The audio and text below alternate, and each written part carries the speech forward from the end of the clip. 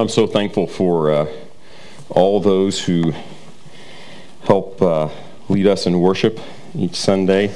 Very thankful for our music team and all the people that are involved in that. Jared, how many people throughout the year participate in the music team, would you say? 20 or so, yeah. And we probably have that many people reading Scripture, and all those things are important. All those things are important to help lead all of us and corporately in worship. And I'm so thankful for everyone who volunteers to do those things. And just you being here is also a tip to the hat to say thanks for being here, that we can all worship together. And anybody read Jared's blog this week about, okay, a few people? Okay, yeah. It's really good. 5 people, and they're all here, Jared, so me too, all right? And it's really good just about the importance of not only being here, but being here on time and why that's important. And here, let me just say this. There's many reasons, but here's why it's important. Because every person here is a participant in worship. And we worship together. And when one person is not here or misses part of it, not only do they miss out, but we miss out. Everybody does. And Jared, a few weeks ago, preached on music, and part of the music is that we don't just sing to the Lord. The Scripture calls us to sing to one another. And you can't one another if you're not here, right? Or if you miss the singing or anything like that. So just encourage it. Not only be here on time. We don't want to miss anything. And we don't want to miss out on all that you bring. All right, is that a good encouragement? And if not, I encourage you also to read Jared's article. It's very good, very encouraging, and also challenging for all of us to be here and be a part of worship together. All right, it's a wonderful thing. It's commanded, and it's also a joy as well. Well, at this time, I want to dismiss our children. Hold on. 2nd grade on up is staying in here today. This is a 5th Sunday. So on the 5th Sundays, it's only like 3 of them during the year, they stay in here. So the rest of you up through the 1st grade are dismissed for children's worship, okay? Back there, Grace Kids, Miss Ashley has a sign back there. So those of you that up through the 1st grade are dismissed for children's worship. There we go. Yeah, all the ones you can't see their head, but behind the seat there. There we go. Now, some of you don't start sliding down like you won't get out, all right?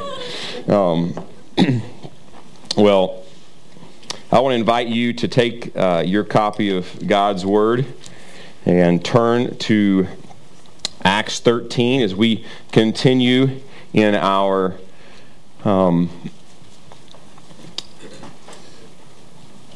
study of Acts, Missio Dei, the mission of God.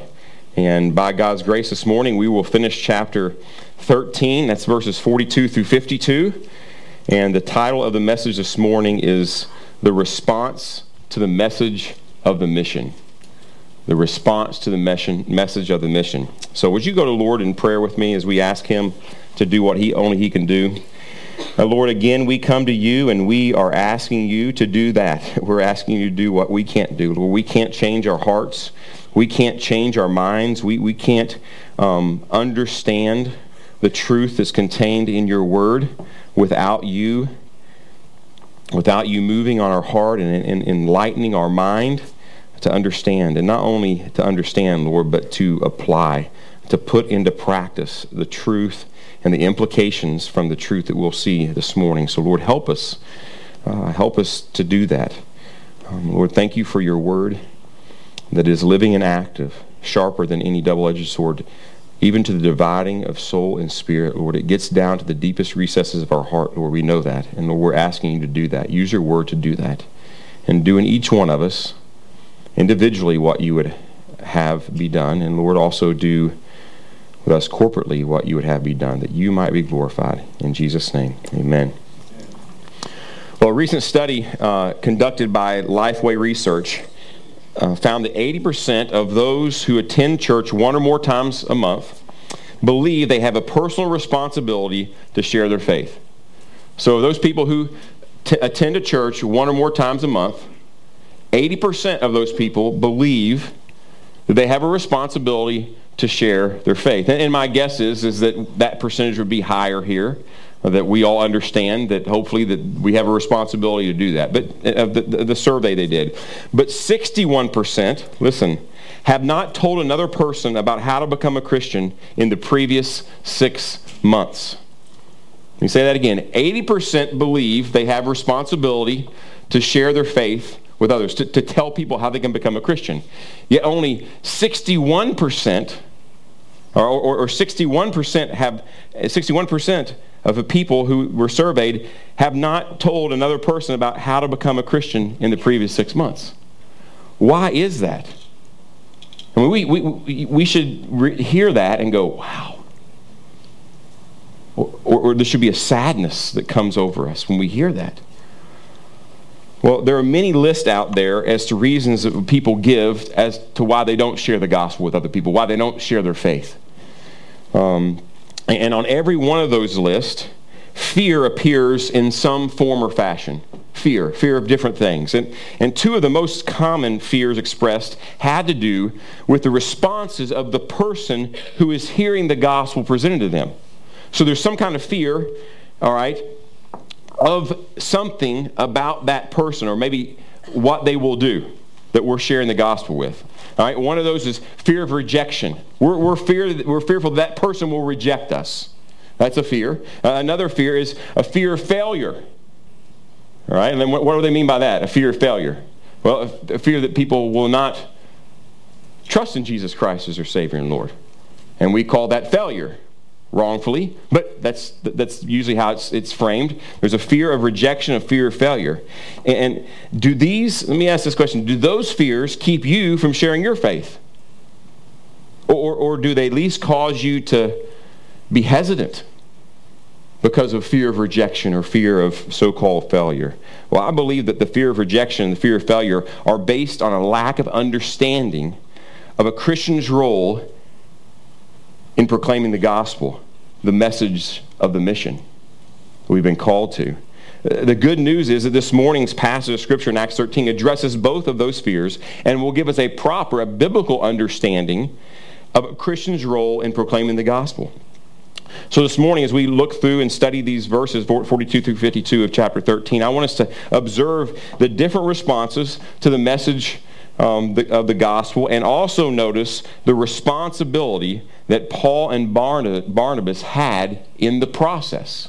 All right, that's what I want us to see. And after I do this, after we walk down through here, so I'm going to point out some different things. You'll probably find some application or at least implications of what you should do based upon the passage we walk down through it. But at the end, I'm going to come back and point out at least 3 other things that are strong implications and exhort us to put the truths of this passage into practice in our own lives. But once again, I just want to remind us, as hopefully I do every Sunday we're in the book of Acts, about the mission that Jesus gave the church. And this is so important in studying the book of Acts, that we understand Acts 1:8, where we see the mission given out. But Jesus said this as he got ready to ascend to heaven. He says, "But you will receive power when the Holy Spirit has come upon you, and you will be my witnesses both in Jerusalem, in all Judea, and Samaria, and to the remotest part of the earth." This is the mission that Jesus gave the church, is to take the gospel, be his witnesses to all these people in all these places, to get the gospel to the ends of the earth. And as we've been studying the book of Acts, we've watched this mission being fulfilled, laid out before our eyes. We've watched it be taken from Jerusalem to Judea, Samaria, and now we're in that part where Paul becomes the most prominent figure in the book of Acts. Peter was early on, now Paul is, and he is taking the gospel to the remotest parts of the earth. That's where we are in the gospel, or in the sharing of the gospel that we have laid out in the book of Acts. So Paul's on his first missionary journey, and he's now come to Pisidian Antioch. Now I'm going to show you this map again here. I'll start on this side first, since I started on the last side, all right? We're going to go over here. We're going to start Antioch, go to Seleucia, then he went to Salamis, the Pampas, then he came to Perga, and then he went to Antioch, and this is in Pisidian Antioch, okay? Or the region also known as the Roman province called Galatia, all right? So he goes Antioch, Seleucia, Salamis, Pampas, Perga, and Antioch. Now, there's an Antioch over here. We don't want to get that confused. And this region here, okay, all right, is known as a Galatian region. And in your book, as your Bible pointed out, there's a book called Galatians. And it's written to those churches that he planted on his first missionary journey. It's always important for us to see this and see this in context, not just only literarily, but also geographically and historically. So we understand later, maybe when you're studying the book of Galatians, oh, he visited all these churches. He's writing back to exhort them about different things. So that's where he is. That's where we find Paul on his first missionary journey. So here in Pisidian Antioch, where he is now, he lovingly and boldly presented the gospel or the message of the mission to those gathered in the synagogue in Pisidian Antioch. We saw that last week if you were here. If you weren't here, then you can go listen to it online, all right, and catch back up, or just go read about what happened.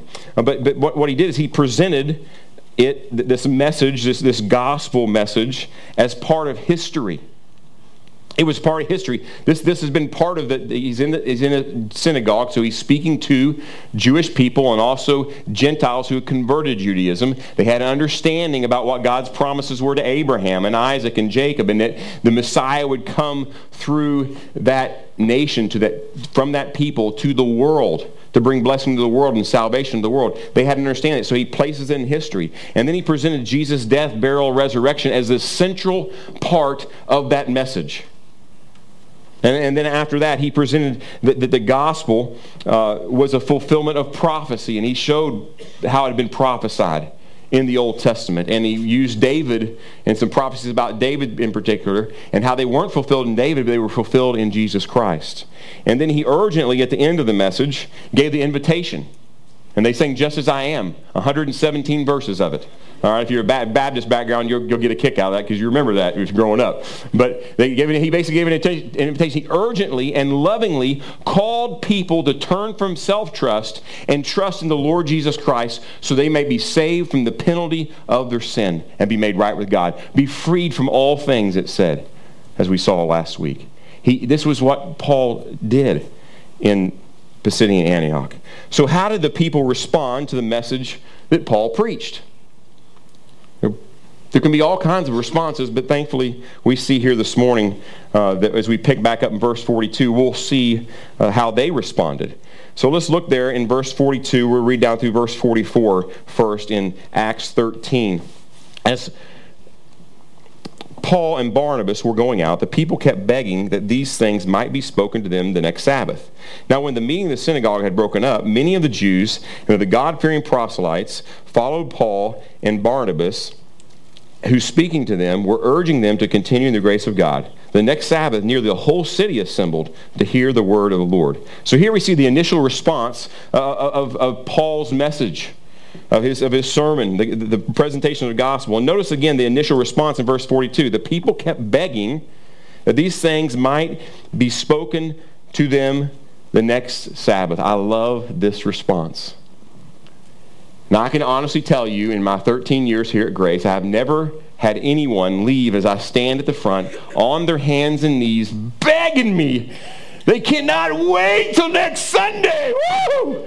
I've never had that happen. Now, I have had people say, well, I can't wait till we pick up where we were last week. But no, I didn't see the begging part of it. That was what kind of hurt me, right? And I've had a few of those comments like that, hey, I can't wait till next week, and I'm looking forward to hearing what the Lord does as we continue studying this book or that book, but I've never had the begging part. I don't know. Don't feel obligated to do that today. All right. Although you won't leave until you do. No, I'm kidding. But that's still not the norm. And I'm not saying that you should feel like that. Again, I want to be like Martin Lloyd-Jones, who preached in London years ago. I want people not to leave here and say, hey, what a great preacher. I want people to leave here and say, wow, what a great God we have. That's what I want to happen. But just a response. They were so excited about what Paul had to say about the gospel, about Jesus. We can't wait. We were just begging, please come back. Please come back. And that was the way that they responded. It was positive.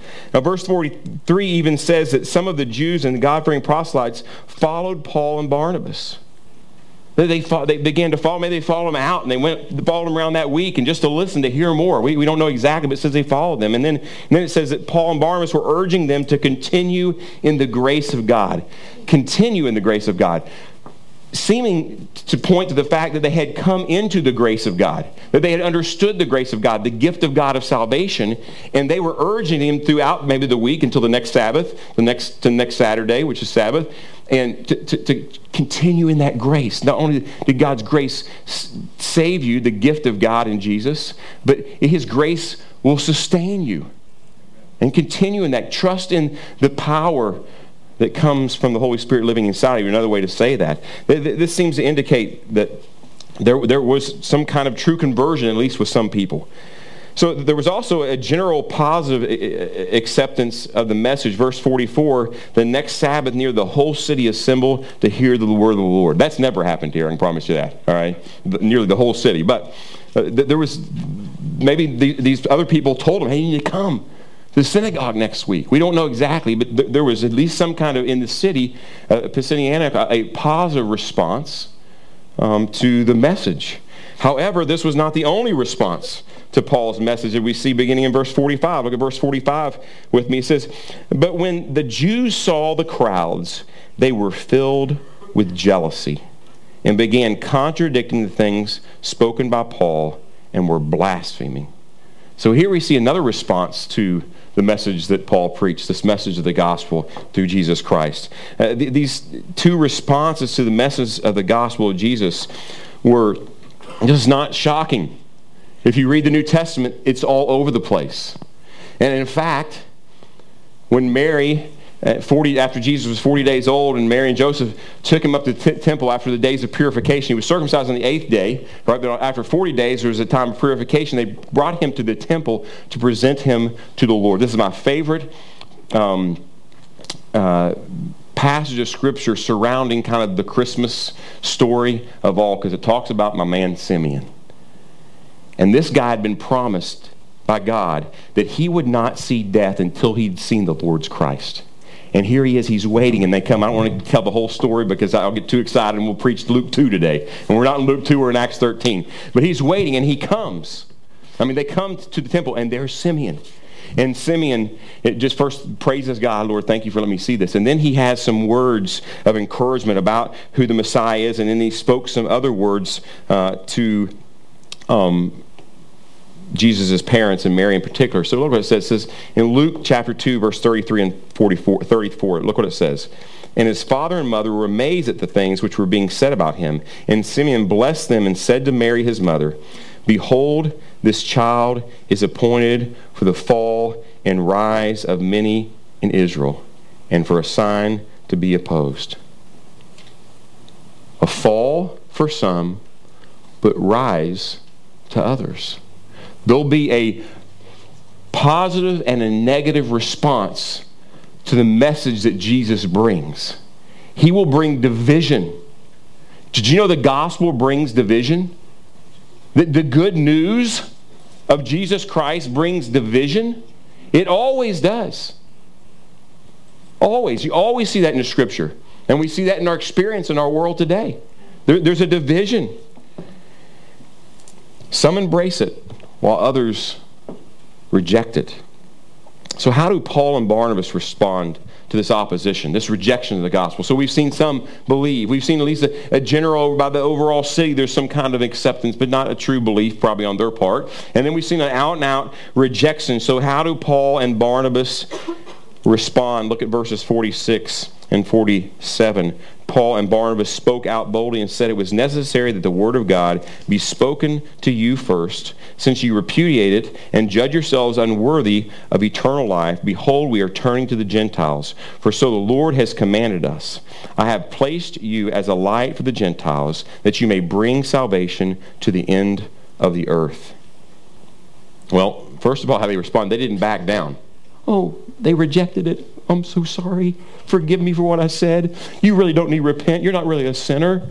I need a Savior. I'm so sorry. And they run out. They didn't. They boldly stood and they presented the gospel, and they explained what the Jewish leaders' rejection meant. Why did these men reject Christ? And what's the repercussions of that rejection? So first they explained that they were being obedient. All right, Paul and Barnabas were being obedient to take to the gospel to the Jew first. This is being obedient to Jesus Christ when he sent out the original disciples. He said, take it to the Jews first. And they were just following that lead.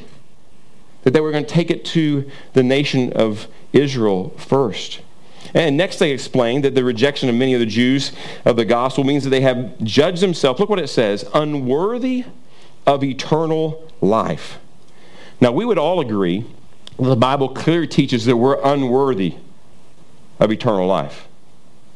Right? We're unworthy. We don't deserve eternal life. The Bible teaches we've sinned, right? All of us have sinned and fall short of the glory of God. And the wages of sin, the payment of our sin is death, eternal death, separation from God. We don't deserve eternal life. That's one way that we are unworthy. But Paul's not speaking of that kind of unworthiness, the sinfulness of our nature that separates us from God. Yesterday, after 13 years in our house, began to rip up the carpet in the house.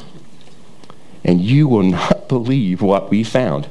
Not in the carpet, but listen, under the carpet. Especially the hallway. 6 kids worth, all right?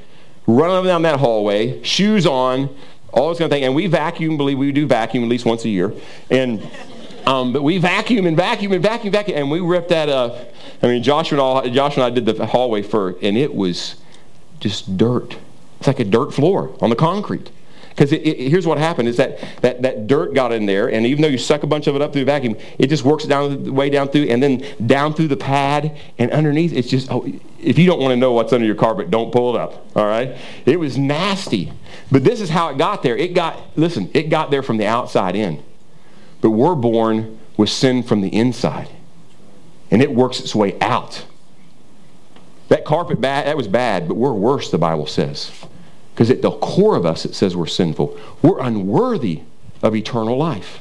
But that's not really what he's speaking about. He's using the word unworthy here in the sense of being disqualified.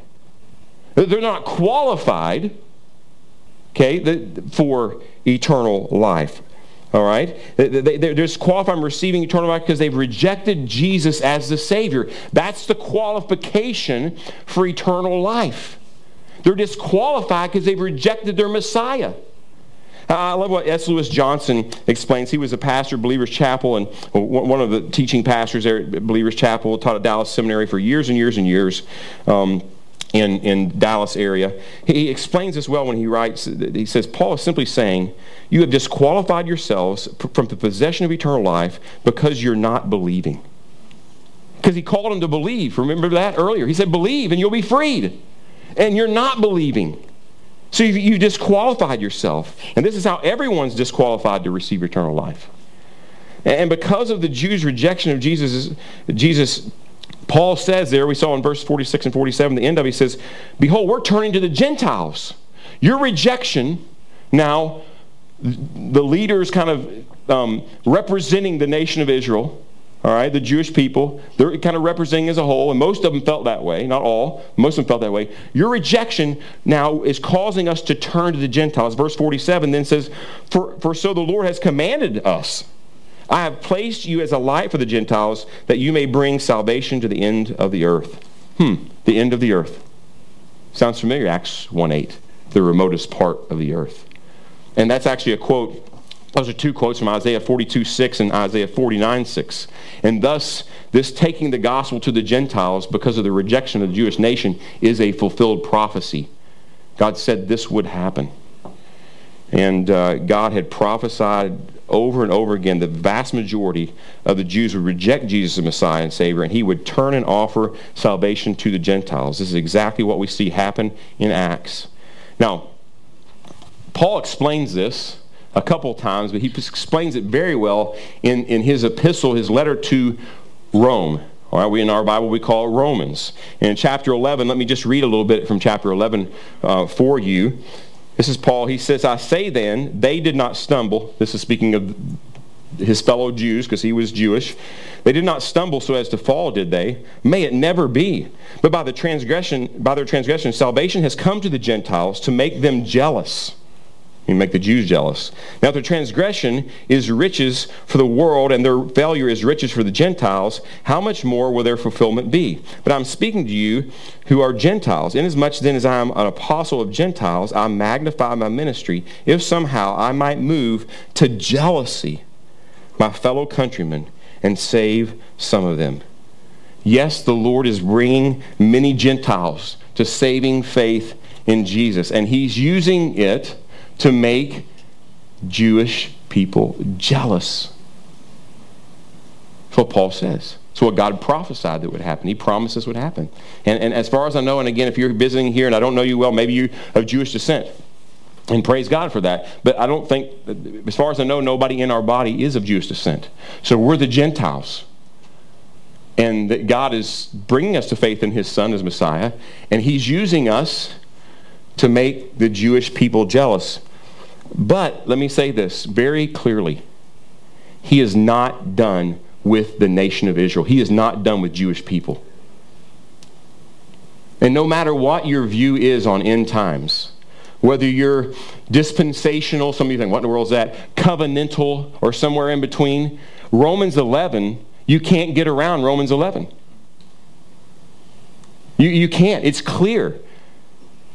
Even R.C. Sproul, who's a covenant theologian, who I respect greatly, disagree with him on some things on the end times, he wrote a whole book on Romans 11 saying he's not done with the nation of Israel. He's not done with the Jewish people. So don't let our theology, our systematic theology, make sure we have everything duck in a row. Don't let it rule what we believe. Let the Scripture rule what we believe. Because all people should look at Romans 11 and the New Testament and say, he's not done. He didn't cast them out forever. And how do we know that? Well, all of Romans 11 and other places. Let me Romans 11:25. It says this, "For I do not want you, brethren, to be uninformed of this mystery, so that you will not be wise in your own estimation, that a partial hardening has happened to Israel until the fullness of the Gentiles has come in." Notice it's a partial hardening. Not a full. He didn't reject them forever. He's using the Gentiles in the church, and there's Jewish people coming into the church as well, right? To make them jealous. They're missing out on the Messiah. And it's a partial, and it says until, he says, this partial hardening will happen until the fullness of the Gentiles are come in. Until all those Gentiles who would be saved from the penalty of their sin through faith in Jesus Christ are saved. Right? And then I believe that the Scripture teaches, and no matter what your end times theology is, when exactly this will happen, understand this, there will be amazing and a marvelous revival in the nation of Israel, people who were born Jewish, and they will trust in Jesus as their Messiah. They won't come in because they're part of the nation of Israel. They'll come in because they trust in Jesus as Messiah, just like you and I do. That is clear in Scripture. There's no argument about that in Scripture. And why I'm on this, because I think often we allow our quote-unquote systematic theology to drive what we believe and reject things that don't fit into that. We can't do that. It's clear. Praise God. I want a bunch of people who were born Jewish to be with me forever in eternity. And every other nation, the Gentiles, right? The rest of us, under heaven. Well, that's not the main point here, but I think it's clear and it's worth mentioning in our world today. Well, what was the response of the Gentiles in Antioch, Pisidian, to Paul's message that the Lord was bringing in to the kingdom a bunch of Gentiles? Look at verse 48. When the Gentiles heard this, they were saddened. If you're not following along in your Scripture, you didn't get that. It doesn't say that. When the Gentiles heard this, they began rejoicing and glorifying the word of the Lord, and as many as had been appointed to eternal life believed. They rejoiced and glorified the Lord. Now, let me say this. This isn't the first time the Gentiles came into the kingdom of God through faith in the Messiah. It happened in the Old Testament. Early on. It happened in Genesis.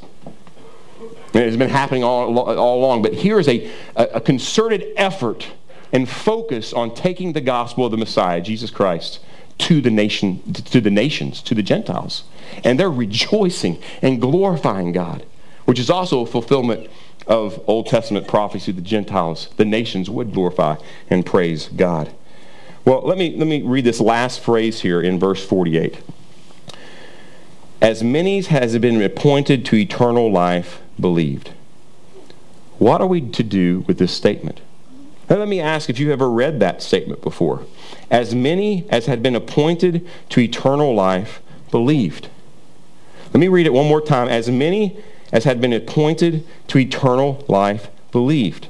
Now, if you're reading along with a wanting to understand what do these words mean, that phrase should jump off the page. Wow, what does that mean? Has anybody ever wondered about this passage before, or that statement? Oh, wow, what is that? All right, well, let's look and see what it means. Notice the word or appointed or ordained, all right, in your translation. It means to be inscribed on a roll, to be written down. That's what the word means, okay? To be appointed, a roll that would appoint someone, a document that appoints someone, that gives someone a ability or power or a right or a position. All right, they were appointed or written in a book, it says. As many as who were appointed to eternal life believed. What book? I wonder what book this might be referring to, that they were appointed.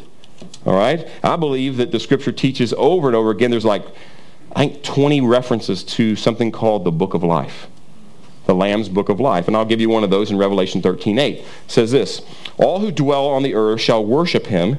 Everyone whose name has not been written, and now that's talking about, this is in context of Satan and where his destiny is, but it says all who dwell on the earth will worship him, speaking of Satan. Everyone whose name has not been written from the foundation of the world in the book of life of the Lamb who has been slain. I think that this has a reference to this appointing or ordaining, all right, all those who are ordained to eternal life believed. All right, and this ordination, with those who had been ordained to eternal life, their name were written in the Lamb's Book of Life from the foundation of the world. Now, notice what this phrase does not say in Acts 13. It doesn't say, as many as believed were appointed to eternal life. Did you guys see that? It doesn't say, as many who believed were appointed to eternal life. Now, I know, in a room this big with this many people, there's some people squirming right now. I just want to be honest with you. I know you are. And I know when first time I saw some of these things in Scripture, and as we really began to study the Word of God 20-some years ago, and I read some of these things I hadn't noticed before, I began to squirm too. But I made a decision when I was about 22 or 23 years old. I couldn't understand everything about God. Before that, for about 3 or 4 years, I thought I could. And I began to read more, and I began to study more, and I began to see things, oh my goodness, and I quit explaining away what the Scripture teaches, even though I couldn't understand it, and even though I may not like it. I'm going to let the Word of God dictate what the Word of God means, and not me, if it makes me feel uncomfortable. There's lots of those things in Scripture. If you read much of Scripture, you go, oh yeah, there's a lot of things that make us feel uncomfortable. If somebody could just explain to me with no questions that I'll have the Trinity, I'd appreciate that. I remember I did a whole thing on the Trinity. And I, at the end I said, guys, we still got lots of questions about the Trinity, but it's what the Scripture explains to who God is. He's 3 in 1. Do we understand all that? No. I don't. There's many other things in Scripture. And this is one of the, it says, those who were appointed to eternal life believe. It doesn't say the opposite. God is the initiator of salvation and reaches out to mankind. And the Bible clearly teaches that man does not seek God. Romans 3. They don't seek salvation. We don't want it. We don't want salvation. We don't want God to rescue us. Who do we want to rescue us? Ourselves. Because if we rescue ourselves, guess who gets the glory? We do. And we were born self-glorifiers. We love to worship ourselves. I'm number one. That's what we do. So God is the initiator of salvation. He's the one that seeks and saves the lost, not the opposite way. And when people believe, they are responding to the work of God in their life. That's what the Scripture teaches. This verse clearly points to the fact that God is sovereign in salvation. Now, I know this makes people feel uncomfortable. And to be honest with you, it makes me feel uncomfortable too. Because although I am redeemed, I have a new heart, and God has made me new. He's made me a holy one in His Son, and all those things, there's still the flesh that hangs on. And it just cringes at that because I still battle with wanting to be in control. And I don't like that God is the ruler of all. And He is sovereign over salvation. Now, I don't think there's anybody here that was actually on the pulpit committee when they called me. Or maybe on the phone. Greg might have been on the phone when they asked me this question. What was my understanding of the sovereignty of God in salvation and the responsibility of man? Here's what I said. I said, well, I got a lot of questions about it. I know that. I don't understand completely, but here's what I promise to you. If I come as your pastor and I'm preaching through the Word of God and it highlights the sovereignty of God in salvation, you know what I'm going to do? I'm going to highlight the sovereignty of God of salvation. I'm going to preach what it says. But you know what else? When I come to a passage in Scripture that teaches plainly the responsibility of man, you know what I'm going to do? I'm going to teach the responsibility of man. Because that's what the Scripture says. And as far as I know, and somebody correct me if I'm wrong, I've done that faithfully for 13 years. For 13 years. And just to let you know, if this is appointed to eternal life, they believed, that's bothering you, it doesn't end there. Because look what it says. Yes, it clearly teaches the sovereignty of God in salvation, but also teaches something else. Notice that they believed. They believed. Yes, it's true that no one will be made right with God unless he or she has God working in them. That's the appointed part, the writing down of all that, the sovereignty of God. But it's also just as true that no one will be made right with God unless they believe. You'll never find anywhere in Scripture that someone was made right with God unless they believed. They had to place their faith and trust in the Lord Jesus Christ. You know what? If you find a place in Scripture, I said to this another subject to my 10th grade students in my 10th grade Bible class that I teach. About something else. I said, on this particular thing, if you can find a passage in Scripture where somebody was made right with God without believing, I'll eat the page. All right? I'll eat the page. Because it's not there. They believe. You have to place your faith in Jesus Christ. So here we see the responsibility of man. The sovereignty of God and responsibility of man are laid side by side without any contradiction in Scripture. And sometimes without any explanation. I'm like, Paul, would you help us out here? I still got some questions about that. How that can happen. But he doesn't explain. Always. All right, another example. I think maybe help you. Maybe understanding this, but maybe embracing it. Boy, I don't get it, and I'm still uncomfortable about this sovereignty of God thing. Is found in Romans 13:1. It says this, every person is to be in subjection to the governing authorities, for there is no authority except from God, and those who exist are established by God. Now, this is an election year, isn't it? Yeah, you're supposed to say yes, so you have been ignoring everything, right? And I'm still not real confident in any of the people that are running right now, but that's for God to hopefully bring up somebody rise to the top or something, right? But in election year, what do we do? What are we going to do this fall? We're going to do what? Vote, right? We're going to go vote. I hope we're going to vote. We should. We should be a part of that. We should go vote for the best candidate available for the United States presidency. All right, we're going to go vote, and we're going to exercise our responsibility, right, as men and women in this country and in this world to vote for the next president of the United States. And in a sense, we're going to put the next president of the United States in office. Would you all agree with that? Yeah, that's what's going to happen. Whether you like it or not, that's what's going to happen here this fall. All right? Now, yet the Scripture teaches right here in Romans 13:1 that it's God who puts them there. You guys see that? It says right there, for there is no authority except from God, and those who exist are established by God. Authority is established by God. But hold on, don't we vote? Don't we have all this election stuff and we vote? And I don't know, the whole electoral votes, I'll just say this, majority wins, but it doesn't always win. I'm not sure how that works out. Still don't understand that. But somehow majority wins, right? We have a vote. All right? And that's what happens. But it says that God puts them there. But we have a responsibility to vote. Do you guys see that? The sovereignty of God, the responsibility of man, both true. But let me make sure that we don't we don't get this wrong.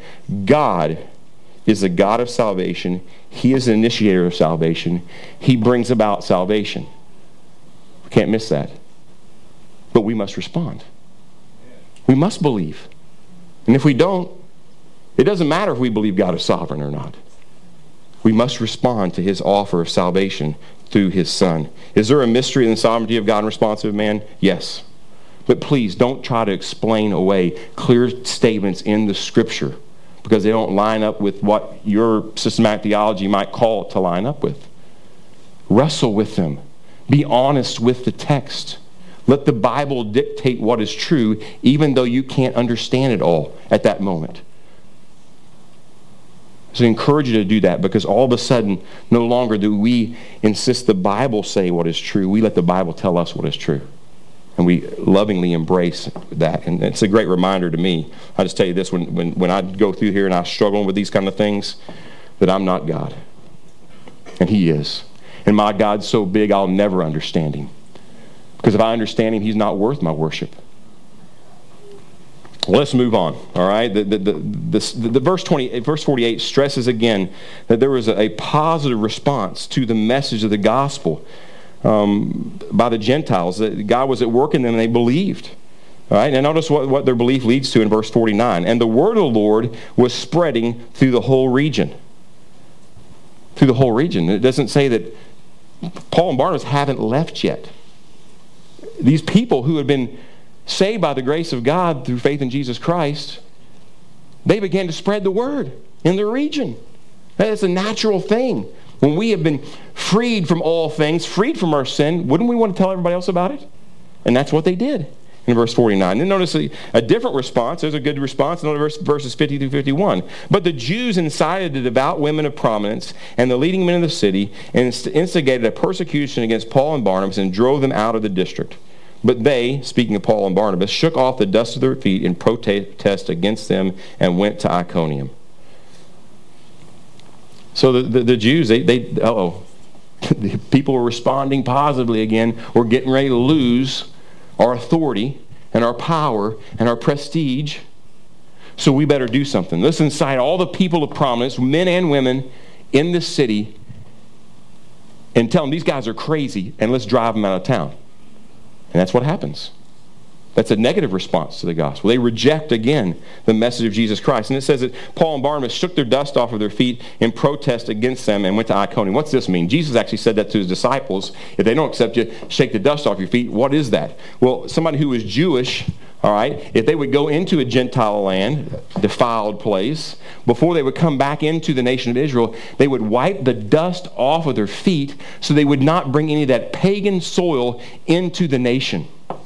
And what they're saying here, in response to this, we're shaking the dust of our feet. We're not going to have anything to do with you who reject the Lord Jesus Christ. That's what they were doing. Well, Paul and Barnabas move on. It says that they go to Iconium. We'll look at that next week. But when they move on to Iconium, they leave two different groups of people behind. They leave those who rejected the gospel behind, and they leave those who embraced the gospel and were changed. Look at verse 52. And the disciples are not talking about the 11 original or 12 original or talking about Paul and Barnabas. It's talking about the disciples, the followers of Jesus Christ in Pisidia Antioch. The disciples were continually filled with joy and with the Holy Spirit. This is who they left behind. People who had been freed from all things, freed from their sin. And they were continually filled with joy. And those of us who've been freed from our sin, there should be a joy about us. Unbelievable. And they were continually filled, being controlled by the Holy Spirit who lived in them now. That's what he left behind. Those who rejected, those who embraced. Well, so what? What are we to do with all these? Hopefully there's some great things to apply, and you've already seen that. But let me just exhort us this morning by saying, first of all, be committed to spreading the message so others can respond to the message. We got to be committed to spreading the message. All right? And verses 46, verses 48, in verses 49, you see this. What is the message? Verse 46, the Word of God. Verse 48, the Word of the Lord. Verse 49, the Word of the Lord. That is the message. The Word of the Lord.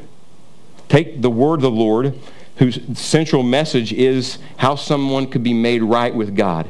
And that is through faith in the Lord Jesus Christ, who has died for sin, so we might be freed. Secondly, be encouraged that the response to the message is not your responsibility. There's no reason to fear rejection.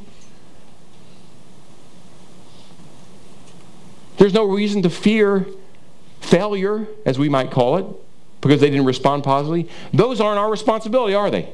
Whose responsibility is it? God's. Ultimately, it's God's.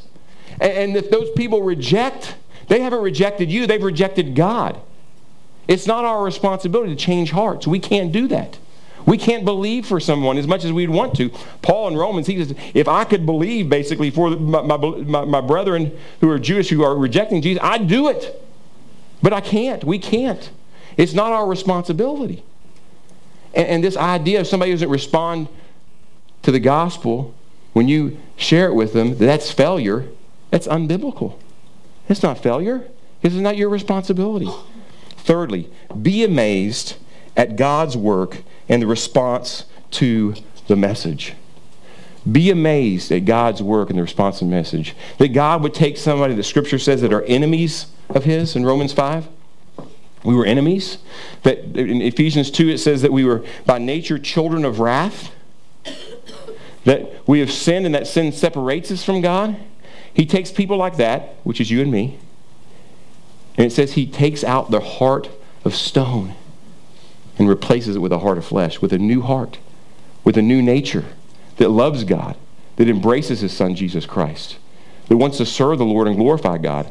That's amazing that God does that. Now, this whole thing about the sovereignty of God thing, I know some people are still trying to wrestle with that, and I'm just going to be honest with you. Every time I come to a passage of Scripture with either one of these, I'll just keep preaching like I do, because that's what it says.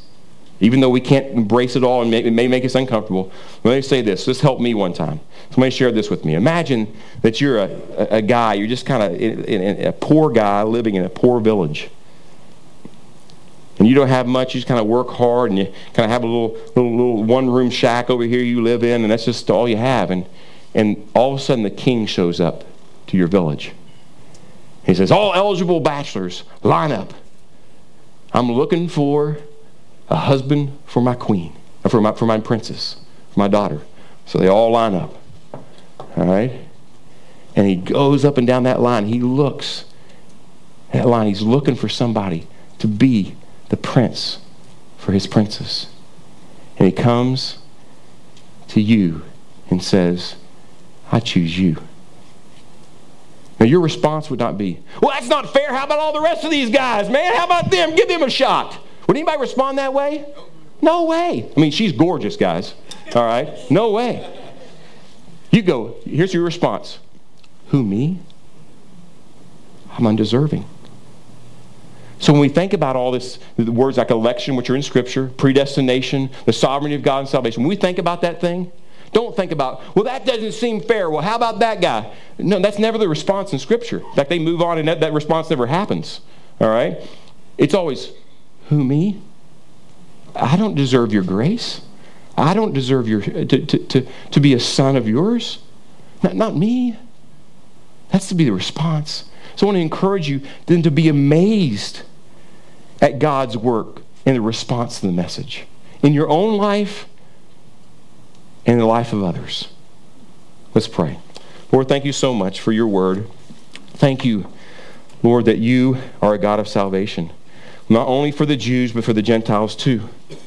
And Lord, that you work in your way to bring about this change in the hearts of people. And you call us to put our faith in the Lord Jesus Christ, that we might be freed from all things, that we might be forgiven. So Lord, my prayer is, if there is someone here, and I'm sure there are, some ones here that have never turned from their self-trust and trusted in the Lord Jesus Christ for the forgiveness of their sins, to be made right with you, Lord, I pray that that would happen today, that they would do that. Lord, be pleased to open their heart and their mind to see that. And Lord, for those of us who have, may we rejoice in your amazing grace toward us. And while we were yet sinners, Christ died for us.